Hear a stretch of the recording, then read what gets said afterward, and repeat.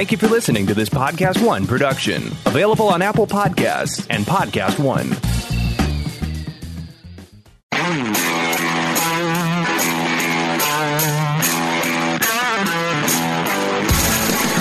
This is No Excuses with John Taffer. I'm John Taffer, best-selling author, bar rescue guru, and soon your new best friend. I've got a lot of shit for us to talk about, so stop making excuses and let's get started, because this gets real right now. All the way from the studios at Podcast One, here's John Taffer. Alrighty, if you got any excuses, it's the time to get rid of them, because this is episode 59. I'm John Taffer. This is my No Excuses podcast. How's everybody doing? I hope you're not cooking out there. I think it was 113 here today, Corey. Unbelievable. Yeah, it's hot. You know, when you live in Las Vegas and it's 114, 115 degrees out, imagine how hot it is in your car. I mean, Corey, I drive in my car for an hour. It's still hot. Yeah. The steering wheel is still hot, and it's the exact opposite of what I used to go through years ago. A lot of people don't know this about me. Years ago, I used to be the Hooters franchisee in North Dakota. You didn't know that, did you, Corey? I didn't. And I had 3 Hooters stores up there, and I built them and had 2 in Fargo and 1 in Bismarck, North Dakota. And I used to go up there in the middle of wintertime, and it was like 40 below zero. And I used to leave my car keys and a $10 bill in an envelope with this bellman's name on it downstairs in a hotel, Corey. So he would start my car at 7:30 in the morning, and then I'd come down at like 9. Oh, smart. After the car ran for an hour and a half. Man, was it freaking cold there. But I'll tell you what. I'll take the 115 over the 40 below anytime. Yeah, I think I'm right there with you on that. So I'm pretty excited about TVT and what's going on with TVT. A couple years ago, I created Taffer Virtual Teaching, which is this online teaching service, and I really got into it. I spent a fortune and built a whole studio. Matter of fact, this studio exists, Corey, because of Taffer Virtual Teaching. And my whole purpose was to create the greatest video-based, internet-based training program in the world. And I worked, and it didn't work. And then I tried another creative approach, and it didn't work. After 3 or 4 times, I came up with this formula of these humorous animations with knowledge and created 30 hours of content called TVT University. And it's online. It's at TVT, TafferVirtualTeaching.com. And I'm pretty excited about this. I just formed a partnership with Grant Cardone. And I'm guessing a lot of you know who Grant Cardone is. If you don't, Grant is probably one of the greatest motivational speakers and sales consultants in the world. And if you haven't checked out Grant's website, grantcardone.com, you should. But on Grant's website at grantcardone.com/Taffer is now all my Taffer Virtual Teaching content. I'm pretty excited about it. So about 30 hours of promotions, marketing, opening a business, running a business. I'm pretty excited about it. And if you go to the site, Corey, you can watch like 20 or 30 minutes of it for free. So it's pretty cool. Everybody should do it. Also, just while I'm on a promotional kick right now, at grantcardone.com/Taffer, you can get my promotions book for $7. Can you believe it?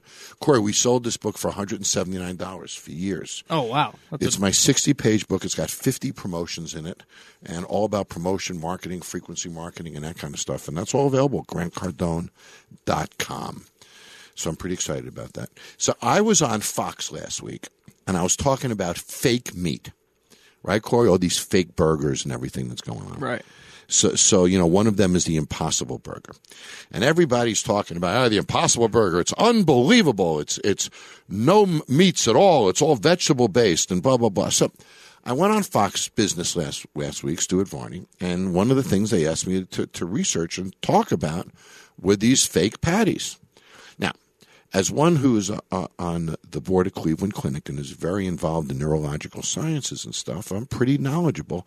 And there's a problem because the world's population is growing to the point that at some point, Corey, we're not going to have enough real protein to feed everyone. Right. We can't have enough cows and chickens and all of this to feed the billions and billions of people that are yet to come. So these artificial proteins are really important, right? Because it's a way that we can make proteins in factories and feed a whole bunch of people. So I'm thinking to myself, are these things healthier? Are they better? So I went and I did my homework. And Taffer investigative reporting determined the following. The fake patties are the same in saturated fat and sodium. There's no difference. So if you eat the fake patty or you eat the real patty, you're consuming the same amount of sodium and the same amount of saturated fat. There's no freaking difference. Wow, that's interesting. Now, people can say you're not eating animal cells, and they can pick it apart to that level. But for the average consumer who's focused on sodium and saturated fats, there's no freaking difference. So from my view, buddy, I'm going for the burger. You know what I mean? Oh, yeah. Tastes better. Tastes better. So there it is on fake meat. Other interesting trend going on is Americans are ditching American beer. And it's starting to become a pretty big crisis. Almost every beer brand in America is forecasting negative sales growth this year. Corey, just about every single one. And some of them are forecasting 5, 6, 8, 10% sales decline this year. And some of it are people switching away from beer to spirits, but a lot of it is people moving to craft beer and moving to foreign beers. So there's a real disruption going on now in the beer business. And core brands like Coors, Bud Light, these are brands that are really, really experiencing some stress. And the other issue is, and this is a bit of inside information, is distributors distribute all this beer. And when they distribute Bud Light and 40 craft beers at the same time, they just tend to be more excited about selling and promoting the craft beer than the American beer. As a result, Corey, American beers are really, really in trouble. Yeah. And I believe, and don't quote me on this, but I believe the only 2 beer brands in America that are showing growth are both Mexican. So there we go. That's interesting. So 40% more millennials are consuming wine throughout the year than adults above millennial age. Interesting. And millennials are starting to get into wine, which I guess is a good thing because that's a great American product. How about this? Joey Chestnut. You know what Joey Chestnut is, Corey? Oh, yeah. Famous eater. Famous eater. So Joey Chestnut's the skinny little guy who always wins the Nathan's hot dog eating contest. And I believe he won last year, if I'm not mistaken, consuming 52 freaking hot dogs. Jeez. Think about that. He's a little guy. Yeah. And when you look at him, you say, where the hell did these things go? Right? Because he's not sitting on the toilet while he's eating, so they got to be in his body somewhere. Well, Joey Chestnut is at it again, and now he competed in the Hooters wing competition. So he's the 12-time Nathan's hot dog champ. Corey, I don't know if you saw this or not, but how many wings do you think Chestnut ate? Oh, I'm going to go with 50. 50. 50? Oh, okay. Now, he had 12 hours to eat them. Does that change your number at all? How long? He had 12 hours to eat as many wings as he could. Oh, okay. I'm going to say probably 50 an hour. Okay, so 50 an hour, 12 hours. So you're saying he could eat 600 wings in 1,200?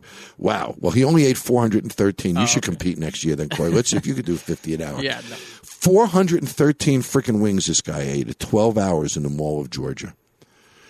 And he actually celebrated National Chicken Wing Day. He started at 11 a.m.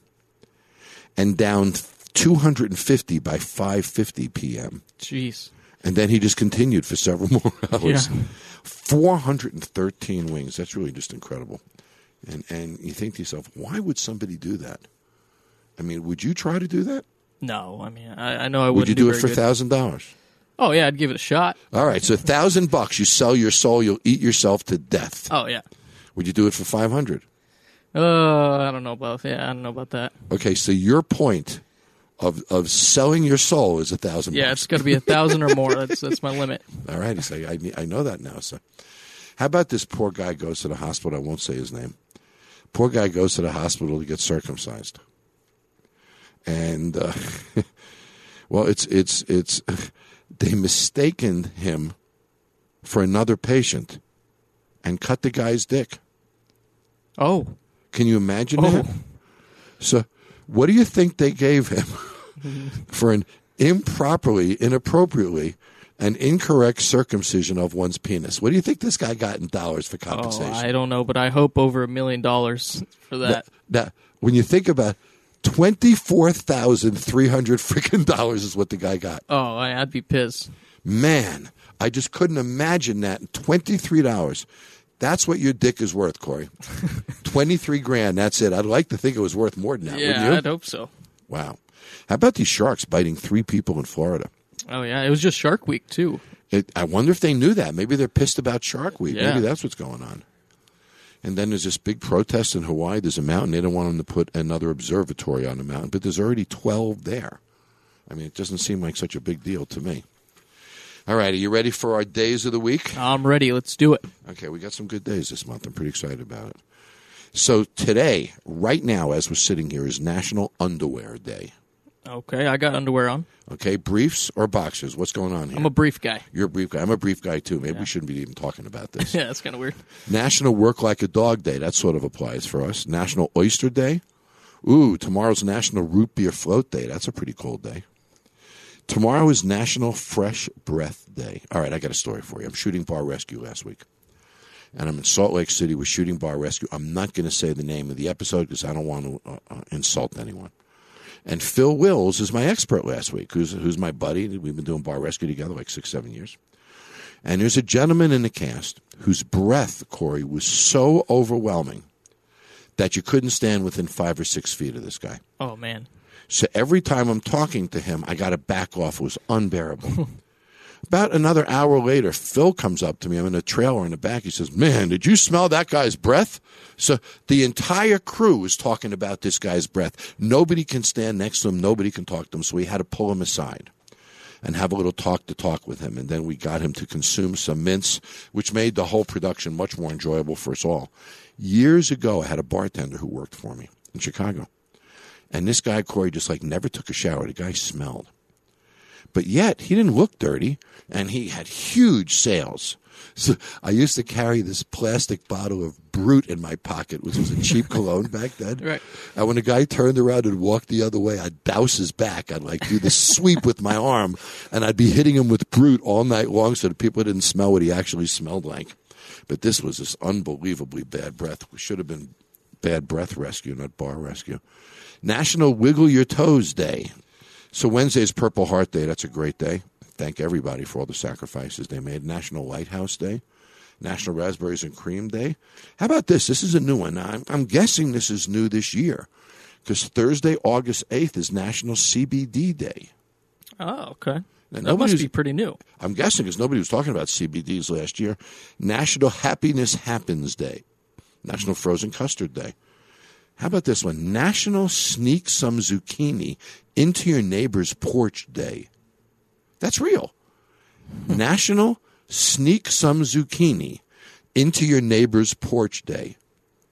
Think about that. This is in a file somewhere in Washington, D.C., probably our National Archives as a congressional act. National Dollar Day, National Rice Pudding Day, National Veep Day, National Sons and Daughters Day. So we're sons. We don't get our own day. Nope. Mothers get their own days. Fathers get their own days. There's daughter days in school and stuff. But as sons, we got to share it with our sisters. Seems very unfair. National Presidential Joke Day. Boy, is that well-timed, huh? National Raspberry Bomb Day and National Spirit of 45 Day, whatever the hell that is. Those are our days of the week, Corey. Pretty impressive. Pretty impressive. So this is our government at its best. All right, Corey, I don't know if the next segment is my favorite part of this show or my scariest part of this show.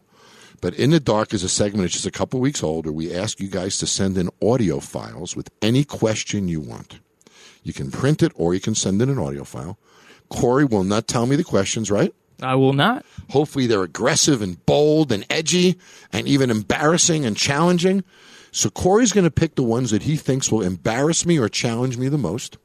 He's going to play them to me on the air, correct? Correct. I'm going to hear them for the first time that you do, correct? Yep. I'm just creating verification here, Corey, yeah. so everybody knows we're being honest. And that is what we call the In the Dark segment. So I have no frickin' idea what's coming at all, but I'll deal with it when we come back. Don't shut down this podcast yet. No Excuses with John Taffer continues next. Want to talk to John? Email him now at podcast@johntaffer.com. Boy, Corey, to get your TV today, how many subscriptions do you have to have? Oh, man. Way too many. It's ridiculous between the Hulos and the Netflix and cable and then satellite delivery services and HBO. By the time you're done, you have 20, 30 subscriptions and you're paying everybody just to watch TV. Pluto TV is the leading free streaming television service. I want to say it again. Free streaming television service. You can watch over 100 TV channels and thousands of movies on demand, all completely free. No credit card needed, no sign up. Pluto TV is the easy and completely legal way to watch your favorite TV shows and hit movies. What are you waiting for? Never pay for TV again. Download Pluto TV for free on all your favorite devices today. Shut it down! Alrighty, I'm sweating bullets here. My palms are sweating. The sweat on my brow because it's time for In the Dark. The time in this podcast where I have no idea what's coming. And Corey, do you have any audio clips for me this week? We do. We have 3 fresh ones. Oh boy, you have heard them. I briefly listened to them. Yeah. Okay, so is this going to be easy or is this going to be hard? Give me some kind of indication of where we're going. Yeah, we're going to be right there in the middle. Right there in the middle. Okay, so this isn't too bad, maybe. No, it's not too bad. Okay, let's see what you got.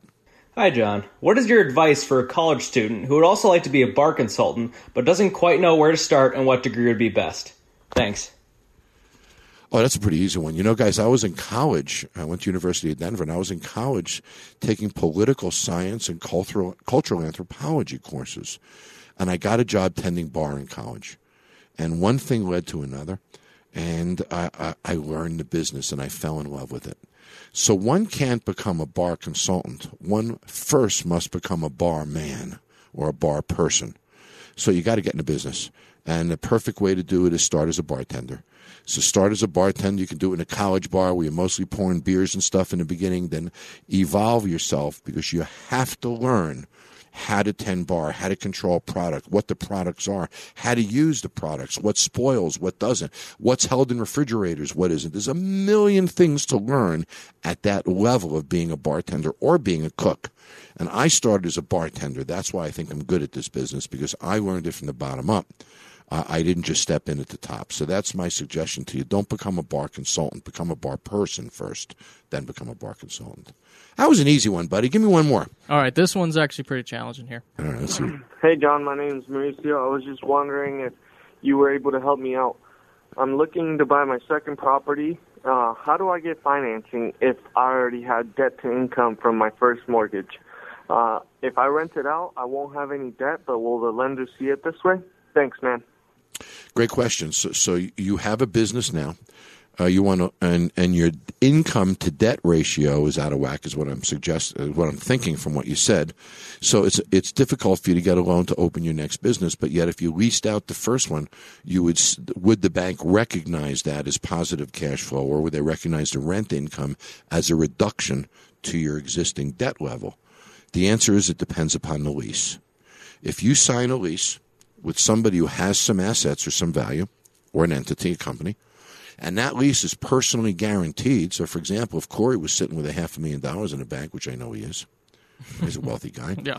If you said to me, John, I want to rent this space for you for 5 years for $5,000 a month, and I knew you were worth $500,000, I'd have you personally sign the lease. So you're guaranteeing me the lease personally. So now if you don't perform in a lease, I can sue you, Corey, and get at your money in your personal bank account. Ah. So the way to do it is to write the right kind of lease that has the right kind of personal guarantees to a person of some worth, so that the guarantee means something, and that lease will be recognized by the bank. So it's the type of lease that you have and the type of guarantees on that lease that's really, really important. All right, last one. Hey, John. My name is Brent, and I'm calling from Hannibal, Missouri. And my question for you, sir, is if I can be part of a recon team the next time you're in Missouri. Or perhaps a couple times a year, viewers could enter their name via your website for a chance to be part of a recon team. Thanks, John. And yes, since it was my idea, I could be part of the first viewer recon team. Thank you, sir. Love the show. You know, it's funny, before he dropped in that last bit, I was about to say, this is great. Let's do a contest. And I wouldn't have thought of letting him go first because it was his idea. But you know what? He's right. So you know what I'm going to do? Let's develop, and let's announce it next week, Corey. Let's develop a little promotion that you can be on a bar rescue recon team. And we can do it one of a couple of different ways, Corey. We can either invite somebody to do recon. We can invite somebody to be in a stress test. Or we can invite somebody to come to a reveal. But let's take a look at that. Let's develop a little contest. Let's get that contest going in the next couple of weeks. And let's make sure that he is our first winner. What was his name? Brent. Brent, so let's make sure that you're the first winner, buddy, and that you'll get to do the first one. So here's my promise.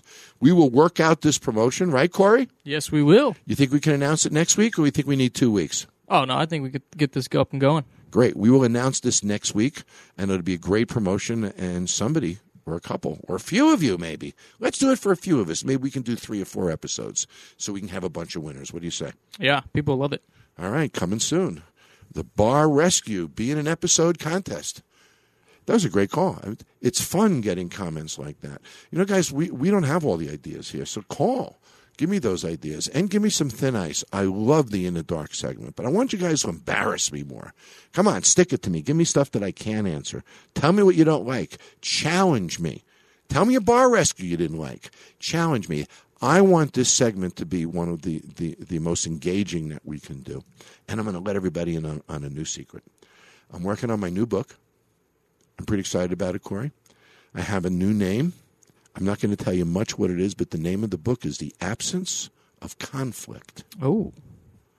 And it's an interesting concept. What would the world be without conflict? And I don't mean like war. I mean you and I disagreeing on where to go for lunch. Or where would the world be without conflict?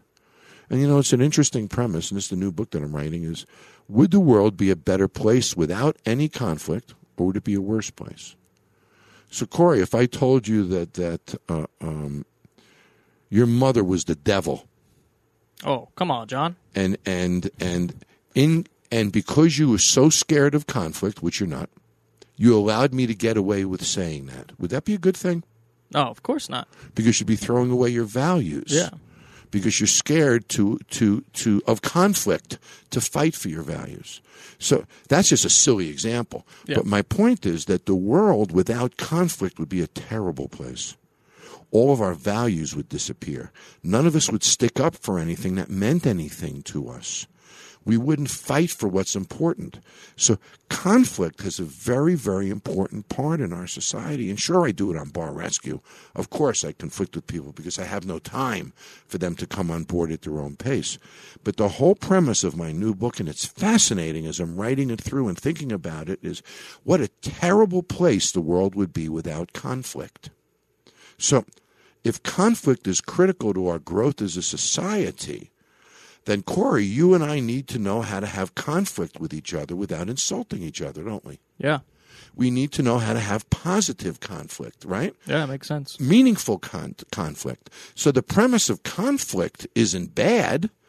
It's just nasty conflict, disrespectful conflict. That's bad, right? You could say, John, I'm a Democrat, or John, I'm a Republican, and you could say anything that you want to say to me and disagree with me if you do it in a respectful way. So here's my point.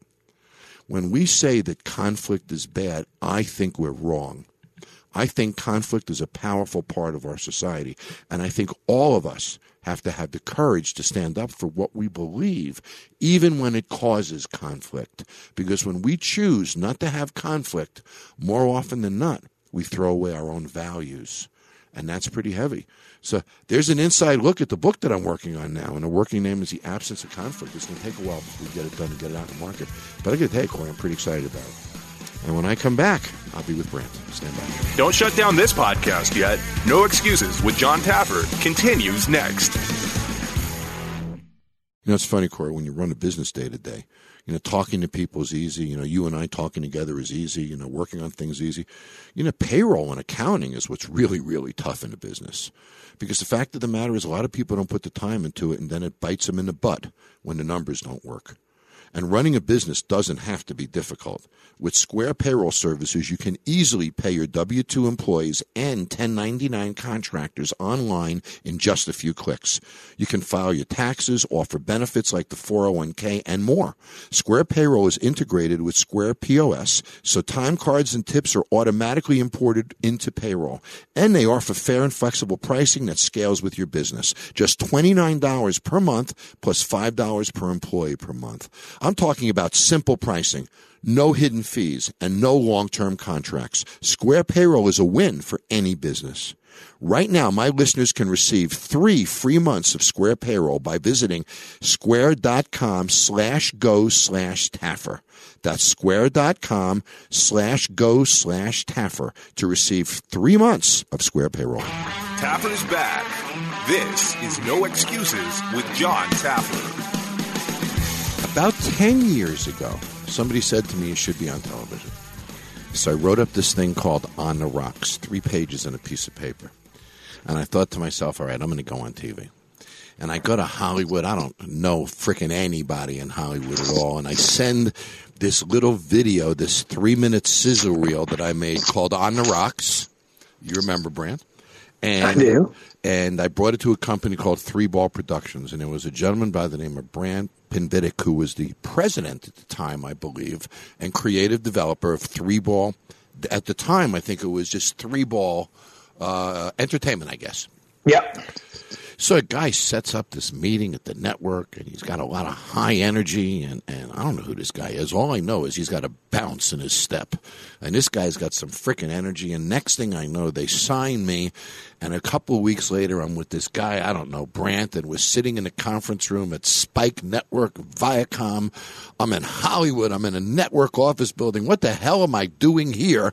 And I'm sitting next to this guy, Brant, and I watch this guy masterfully do a pitch and control the room, and I thought I was pretty good at this until I met Brant. Well, I had to invite you on my podcast, buddy.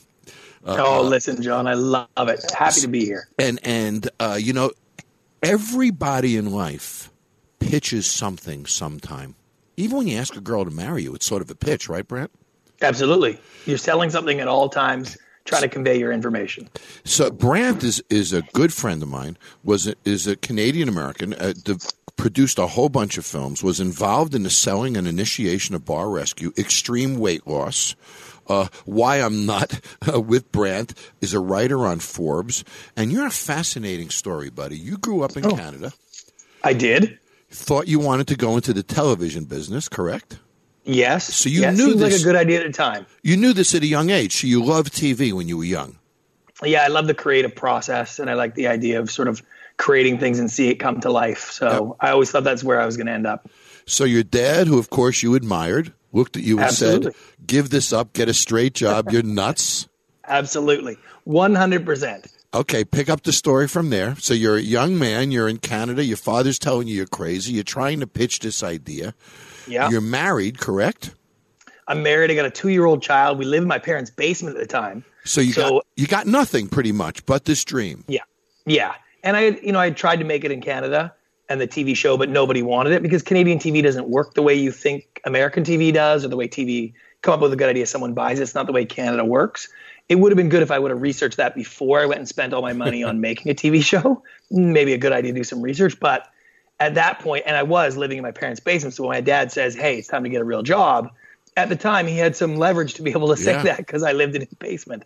But I made that one last ditch effort where I went down to the U.S.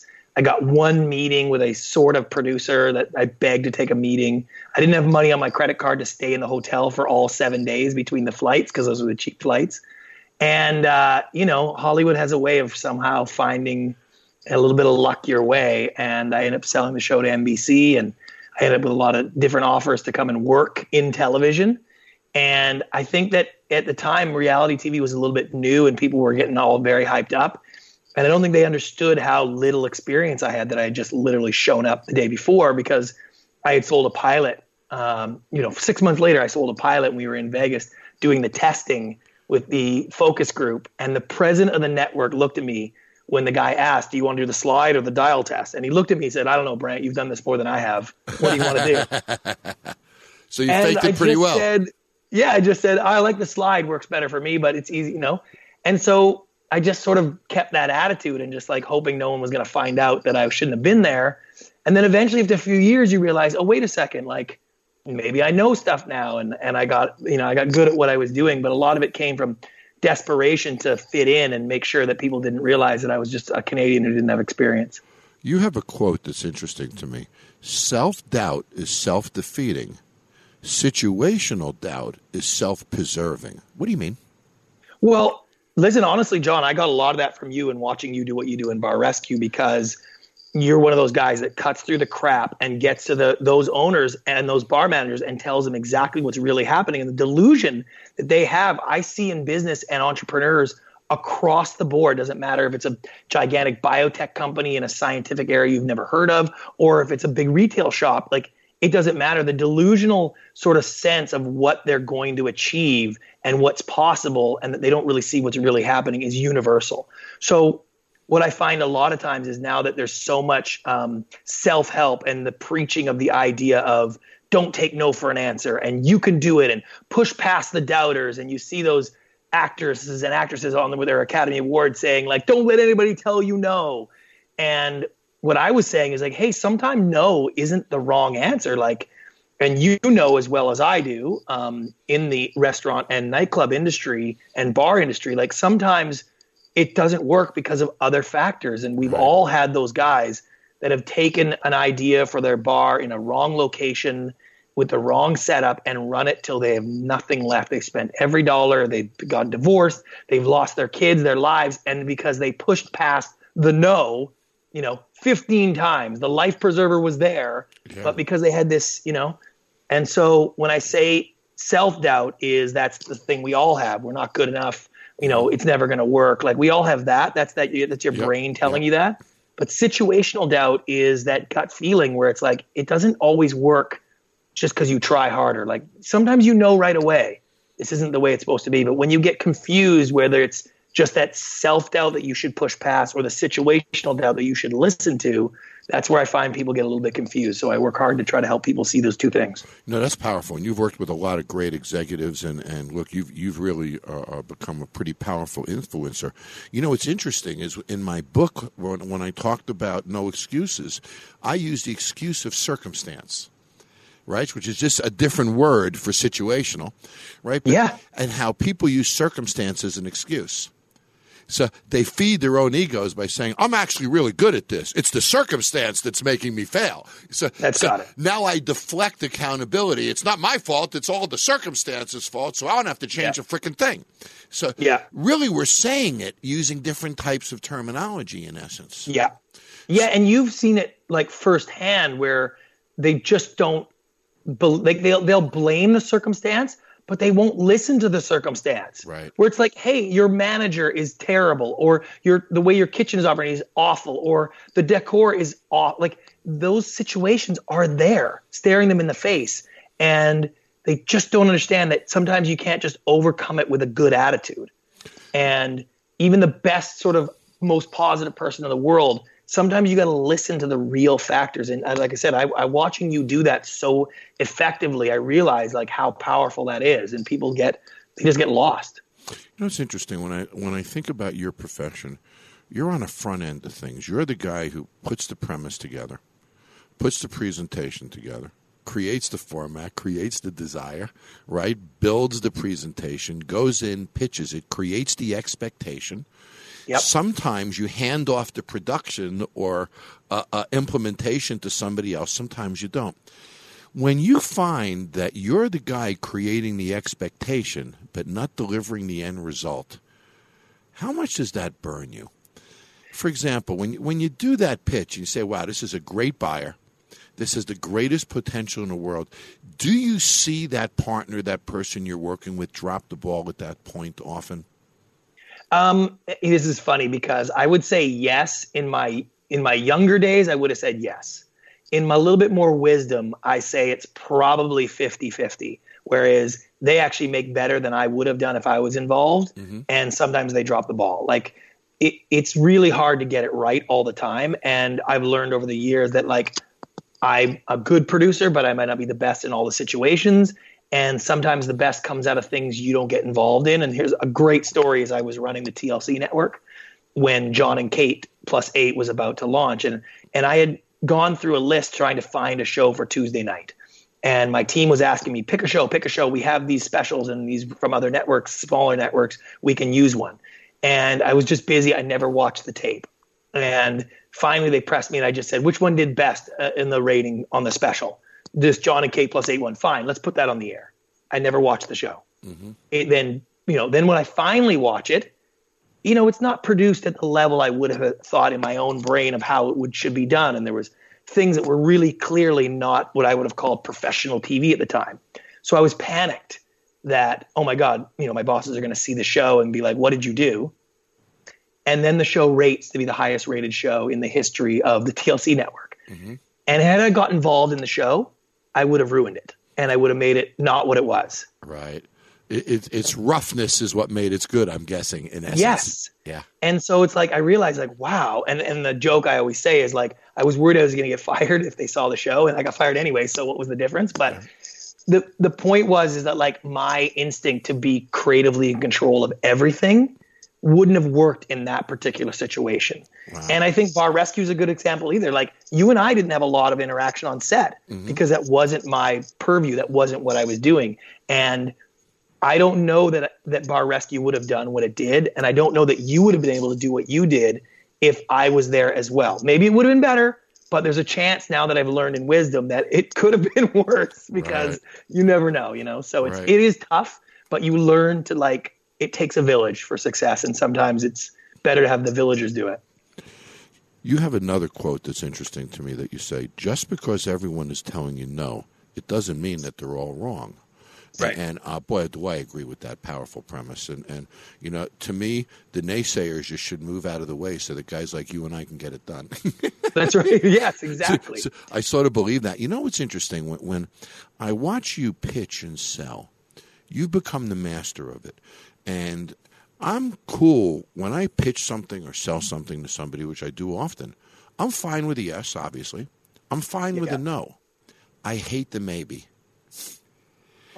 Maybes are the biggest enemy we have in life. Don't you agree? Because what do I do with 100%. The frickin' maybe? I can't take the file off my desk, but I can't open it either. So I'm stuck in this place of no direction. So I'll push people to say no rather than say maybe. At least no. Okay, get the file off my desk. I move on to the next one. I can deal with the no every time. In the television business, you pitch ideas, not even products yet. Often they're not visualized. Often you're describing it to me, and I'm picturing in my mind something very different than what you're saying because it's all up to our own imaginations. And how do you develop a pitch so well for an idea that you can't yet hold in your hand? It's not yet tangible. How do you pitch a concept as well as you do, Brant? Well, I think the biggest thing, and I think that's what's helped me as I've been guiding others in the pitch and presentation process, is that when you pitch an idea, you are really just conveying the information. There's not a lot of facts or figures, logic, reason, all of those things to tie things up. It's like, I got to get the concept to you first and foremost. If you can understand that I want to take one eligible man and surround him by 16 beautiful women, and at the end, there's going to be a proposal with one of them. Like if I can get you to understand the basic concept first, then all of the elements about that pitch will have more value. It's called sort of the context I try to build. And when you look at it, I've done quite a bit of studying now, but when you look at the way we process our decisions, we conceptualize the decision first, we contextualize how it's going to work for us, and then we actualize on how we make it real. And when you pitch an idea, I'd been trained for, over the decades to do it in that succession naturally. It's like, I got to get you to understand the concept first. Then I get you to understand why it works and what makes it cool or different. And then we can talk about how the show actually works, and you can find a way. And I think what a lot of people and a lot of my clients, when I work with them, they get confused because their information is so valuable and they know it so well and they understand everything. And I got to make them understand, like, until your audience understands the concept, those other elements aren't valuable to them. Without the context, you can't build that. It's interesting. When I pitch creative ideas, I try to say as little as possible. Because the more creative ideas I give you, the more you have to disagree with me about. Yeah, so absolutely. If I tell you that this show is going to be produced in Utopia, I'm not going to describe utopia. I'm going to let you come up with your own image of utopia. Exactly. Because that's going to be perfect for you. My image of utopia might not be perfect for you. So are you conscious about that too when you pitch people, that you hold back ideas and just give them what it takes to cause their reaction, but never more? Absolutely, because, I mean, it's the core of my book. It's like, it's 3 minutes. How do you say less and get more? Right. And the truth is that, like, the more you say, the more likely you are to step on a landmine that sends them in a tangent you don't want to. And everybody listening has done that, where they went to explain or pitch something to someone or try to convince someone to do something on the weekend or whatever it is. And the next thing you know, the conversation goes in a completely different direction. And how do they reel it back? You know, and you're messed up the entire time. And the core is that because you're probably saying it too much, too often, trying to say it loudly, trying to say it perfectly, repeating yourself. There's all these things we do. The more desperate we are to make others understand our vision, the more likely you are to get promotional. Yes. And then you end up repeating it and continuing sort of this cycle. And that's the problem, is that confidence in your information is the most powerful way to pitch. So when you and I were talking a few weeks ago, you told me about your new book. Yeah. And this isn't a sales pitch because it's not available yet. You just sent it to the publisher, correct? Yeah. It comes out October 29th. Great. So October 29th. I was really intrigued. So I asked you to send me a copy, which you did. Yeah. And then I wrote you a little blurb in a flap, a little endorsement blurb, because I think it's a great book. I want you to tell everybody a little about it and about your 3 steps. Talk about the process, because it was really intriguing to me. And this applies to everyone. If you're a parent and you're trying to convince your child to do your homework, this applies. Yes. If you're trying to sell a widget, this applies. If you're trying to explain to your mother as a child why you didn't do your homework tonight, this applies. Yes. So this applies to every single aspect in life, because we succeed in life when people around us concur with what we're doing.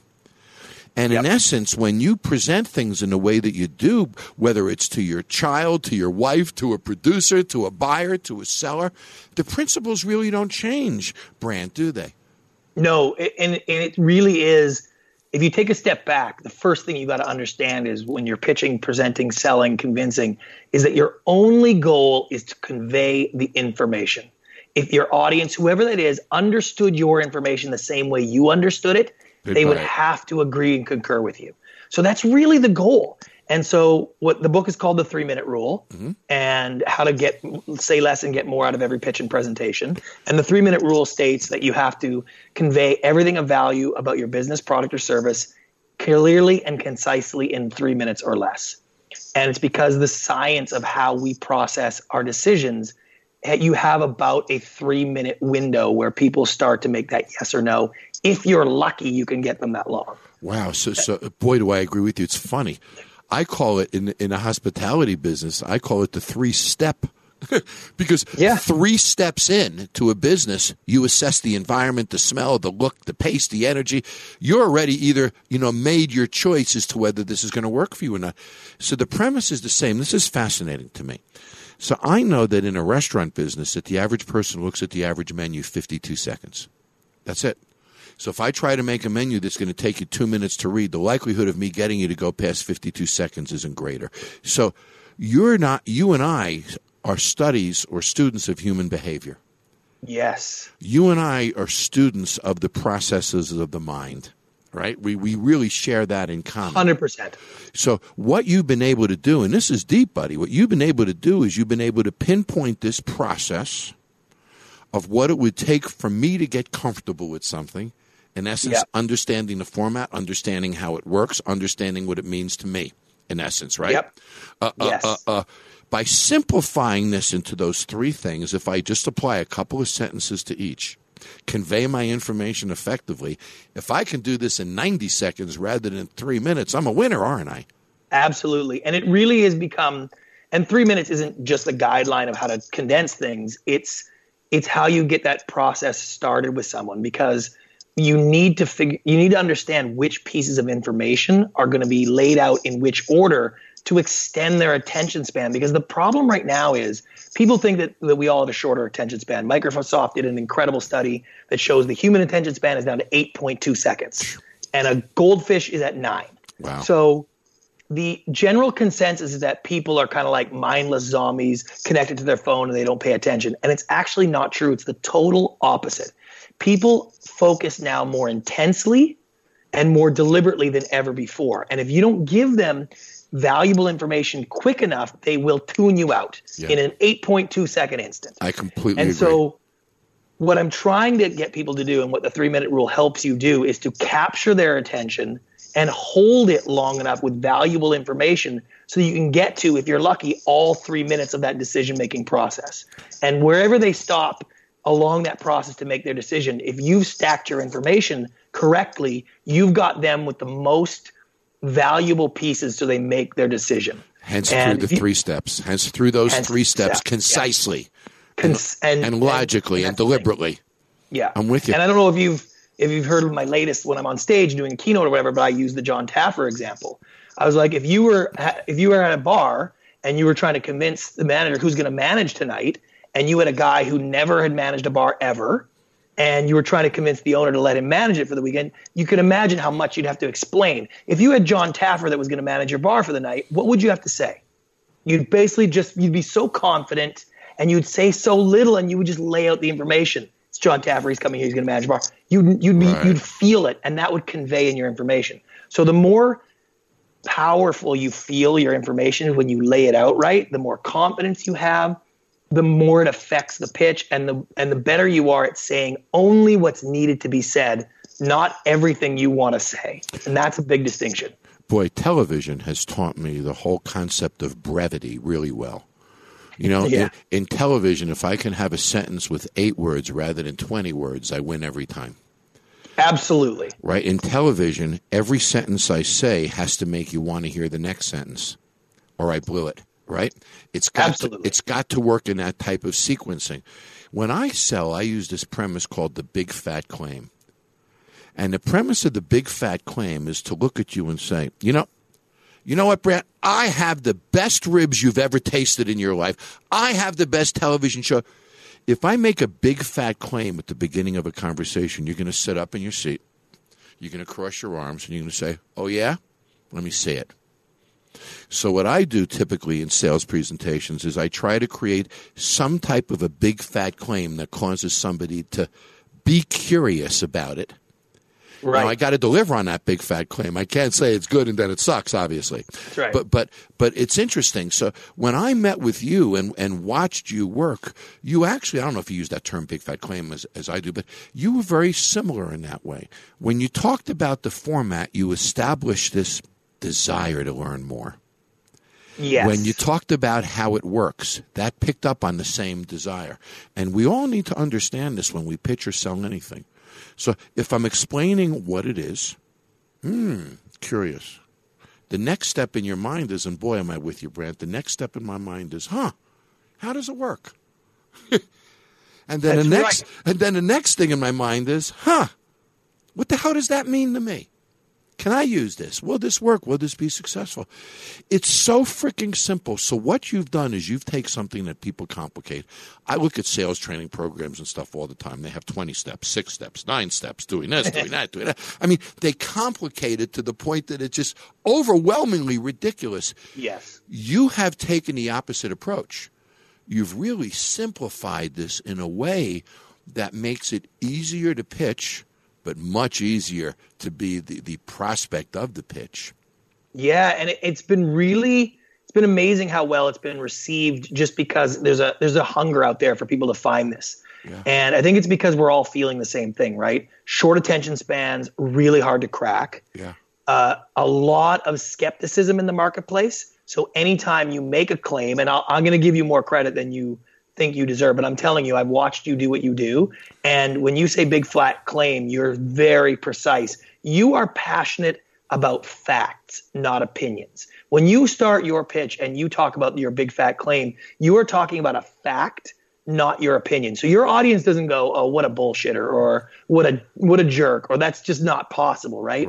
When you talk about something great, you talk about it in a factual basis. So it's like, now I can show you how it works, as opposed to making it about you and your strange opinion. Like, you're really good at that. And with the skepticism that's out there in the marketplace, anybody making an opinion-based claim, the audience is instantly like, oh, okay, whatever. Right. And then the other sort of big problem right now in the marketplace is the access to information. Everybody has information at the tip of their fingertips at any moment. So it's really tempting to tell the audience things that they already know. And you really don't need to do that. People are so savvy and they understand so clearly. You can cut all that out and just get to the heart of your information. Your audience will appreciate it. You'll feel cleaner and better, and it just translates better. Yeah, it sure does. It also keeps you away from babbling, blah, blah, blah, blah, blah, blah, which just obviously you lose attention instantly. Okay, you ready? I'm giving you a scenario here, buddy. Do it. You're back in your father's basement. Yeah. All these years ago. What do you know today that you really wish you knew then? That's tough. Because I often say when I'm, if I'm doing a seminar, I'm teaching, or I'm speaking to kids, I say, like, you can't follow my path because, it's not a treasure map, right? It's a disaster recon of somehow I ended up here. Right. Most people would not have ended up where you did, you're saying. Right. Yeah. Absolutely. And you couldn't follow that path. And you Yep. can't follow somebody else's path to success. It doesn't work that way because the path to success is littered with failure and problems and doubt and issues and hardships. And you just can't map that out without those things. But if I could go back and talk to myself and tell my dad, it's like, I would say you will find where you belong at some point. It's not you. It's where you are. You're not in the right situation. And that was hard for me to hold on to that belief. And I got very lucky that I had a few people sort of give me the shot in the ass that I needed to just hold on a little bit longer, because it was really close. It was very close to not happening. But I would have told myself that, like, you've just got to be in the right situation. You will find your people. And then the other little one, a little more tangible, is you don't always have to be the smartest one in the room. Yeah. I wish I would have learned that a lot earlier. Yeah. Because that would have helped me just relationship wise and advance through things a little bit cleaner and faster. There was a lot of time early in my career where I just had to show people how smart and good I was. Mm-hmm. And, that doesn't always, ingratiate you to everybody. Yeah. So that would have been a nice one to learn early. Yeah, my grandfather used to say, be the smartest person in the room. And once you are, then change the other people in the room. Right.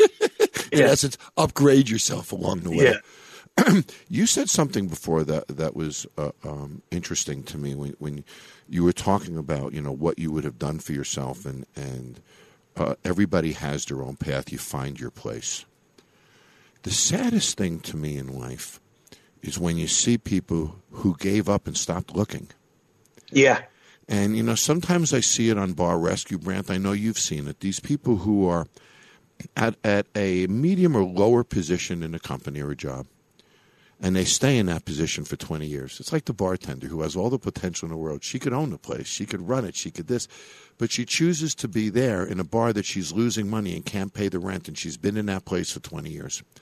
And I look at the employees that don't make a living in Bar Rescue, and the people that you and I know, buddy, in our lives. Absolutely. We have a lot of friends that are this way. That was me. They struggle, but they don't have the courage to get up and go to the next step of the journey and find where they belong. Yeah. So, do you agree with this? We all can find a place where we belong. 100%, because the traits that you have that are valuable, you need to find people who value them. You need to be in a place that people value those skills and abilities. And a lot of times we stick in our zip code and our comfort zone physically and emotionally. And you might not be surrounded with people or situations or locations that value those skills, because everybody has something that makes them unique, that brings out the passion in them, that will make them the best at who they are. And I think first and foremost, you want to find that situation where you can excel in the areas that you are the best at. And then everything else kind of finds its way once you get there. But that's a big step. It is a big step. There's two choices in life. We can be making a living in a modest place, going through our existence and saying, I accept this. It's not my place, per se. I'm not as happy or as comfortable or as joyful as I could be. I accept this, and I compromise on my life. And then there's the other guy, candidly like you, who says, nah, where I am isn't good enough. I got to find the next place. I got to take the next step into the journey. The most powerful thing I think about our talk today, and I never looked at it this way before, Brant, is that everybody does have a place. Every listener has a place. Yeah. Every listener can find an environment where they're respected, they're loved, they're looked up to. Everyone can find a skill that they're good at that they can master. Every one of us can find a place, but you're not going to find a place if you stay where you are unsatisfied. Absolutely. The place is not coming to you. Exactly it's right. It's not a boat that floats by you. You know what I mean? It doesn't work like that. You got to get out and experience. And I'll tell you, like, over the last couple of years, as I've moved from the sort of day-to-day of television production and being an executive into more of the business and the consulting and speaking and now the book, I've had a lot of people in my industry, like my peers, asking me about, what would they do outside of TV and how could they find that? And I have to explain to them. And these are, as you know, high-level entertainment executives that people would be looking up at this great job and this great life. And they're feeling the same thing you are, that they only have one set of skills that's only good in this particular industry and in this particular job. And outside of that, who would want to take them seriously? And I have to walk them through the idea that the skills and the personality and the abilities that you developed over the years are really valuable in the marketplace. You got to do a little work to find out what marketplace that is, You have to find but your they're place. there. Find your place. Yeah, and keep absolutely. looking until you find it. And when you find it, you'll freaking know it, won't you, buddy? Absolutely. You feel it and you know it, and suddenly you wake up in the morning with a whole new level of inspiration because, you really did find your place. I found mine. I went to college for political science, buddy. And, well, you saw me. I was never in this business. Slip into something. I found a place that I'm really comfortable with. I want to tell a quick story. Many years ago, in 1986, I started my own consulting company. And when I started my own consulting company, I was a corporate hotel executive at the time. And I thought, Brant, that I'd be able to help small independent businesses act like the big guys. But when I went and started pitching these small business owners, these entrepreneurs, they all had a know-it-all attitude. They didn't need a consultant. They didn't need any outside advice. They freaking knew it all. And then I started pitching Fortune 500 companies, the Marriotts of the world, and the Intercontinental Hotels of the world. And I realized corporate people have a much greater knowledge or desire for outside input. So the independent guys wouldn't hire me because of their ego, but the corporate guys would hire me in a minute. And I realized as people got more elevated in life, like you, they were more open to opinions. When they were in their own little world that they weren't. And as an end result, I wound up consulting to all these Fortune 100 and Fortune 50 companies, all because I had this great lesson. I'd walk into huge companies. Tell a quick story. I'm going to get myself in trouble, but I'm going to tell the story. Years ago, I licensed TV Land from the network after Rainforest Cafe, and I was going to create TV Land, the restaurant. And I had one of the biggest licensing agreements in the history of Hollywood. I had a license with Viacom and CBS for 88 television shows, and a license from MTV Networks to use the TV Land brand. And I was going to have all these 88 television shows within the TV Land restaurant. So the chair from Frasier was there, and Get Smart's coming up and down the phone booth, and all this kind of stuff's going on. And when I created this concept, and I went to Paramount to pitch it to Paramount, and I walked in expecting this unbelievably buttoned down, impressive, tight corporate operation with executives who were just poised and knew what they were doing. And these guys were going to be the greatest decision makers I ever met, Brent. I'm going to Paramount, for Christ's sakes. I drive through the big white gates. I get my drive-on pass. I go into the studios. I meet with these guys. And this is years ago, so I can say this. I'm not going to get anybody in trouble. And I got involved and worked with their consumer licensing department and their product. These guys were a disorganized frickin' mess. And I learned at a young age that no big corporation has anything on us. They're every bit as disorganized, as confused, and as self-doubting as anyone else is. My point is this. At a young age, I learned never to be intimidated by the gates of Paramount or the gates of anything. I mean, you are speaking my language, John. Unbelievable. I had this exact same experience with one of my first consulting clients in Miami, and it was this huge biotech company in an industry and in research and development of anti-rejection drugs, and terrifying. The guy who's at the head of it has a wing of a hospital named after him. And I was like, why am I going to do this? They're going to figure out that I'm just a TV producer. And within 30 minutes, I realized going like, oh, okay, so you guys don't have your shit together at all. Like, you guys have a really good thing in this scientific thing and everything else a mess. And it's almost universal everywhere I've gone. And I've been lately with some pretty big organizations that still have shocked me. It was like, you guys don't have this division sewed up yet. Like, you're the biggest in the players, but they get so inside their own head at what they do well, and they're pedal to the metal, and everything else is a mess. Everybody has the same issues. Yeah, nobody's got their shit together. That's right. We all wear this. We all put on underwear and socks and shoes. Absolutely. Yeah. So to me, understanding that and understanding, and this is a great note to end it on, buddy. Nobody has shit on us with the exception of two things. They might have a little more experience, and they might be in a better place. I can get that experience, and I can get to that place, which means they don't have shit on us, do they? Nope, absolutely. That's as clean and clear as you can make it. Yeah. Boy, this was a great talk, buddy. I hope we inspired some people. You know what, guys? When Brant's book comes out at the end of October, make sure you look into it. Tell everybody the title. Tell everybody your website, where they can find you. Yeah, so it's The 3-Minute Rule is the name of the book. You can see that at the3minuterule.com or at my website, brantpinvidic.com. Excellent.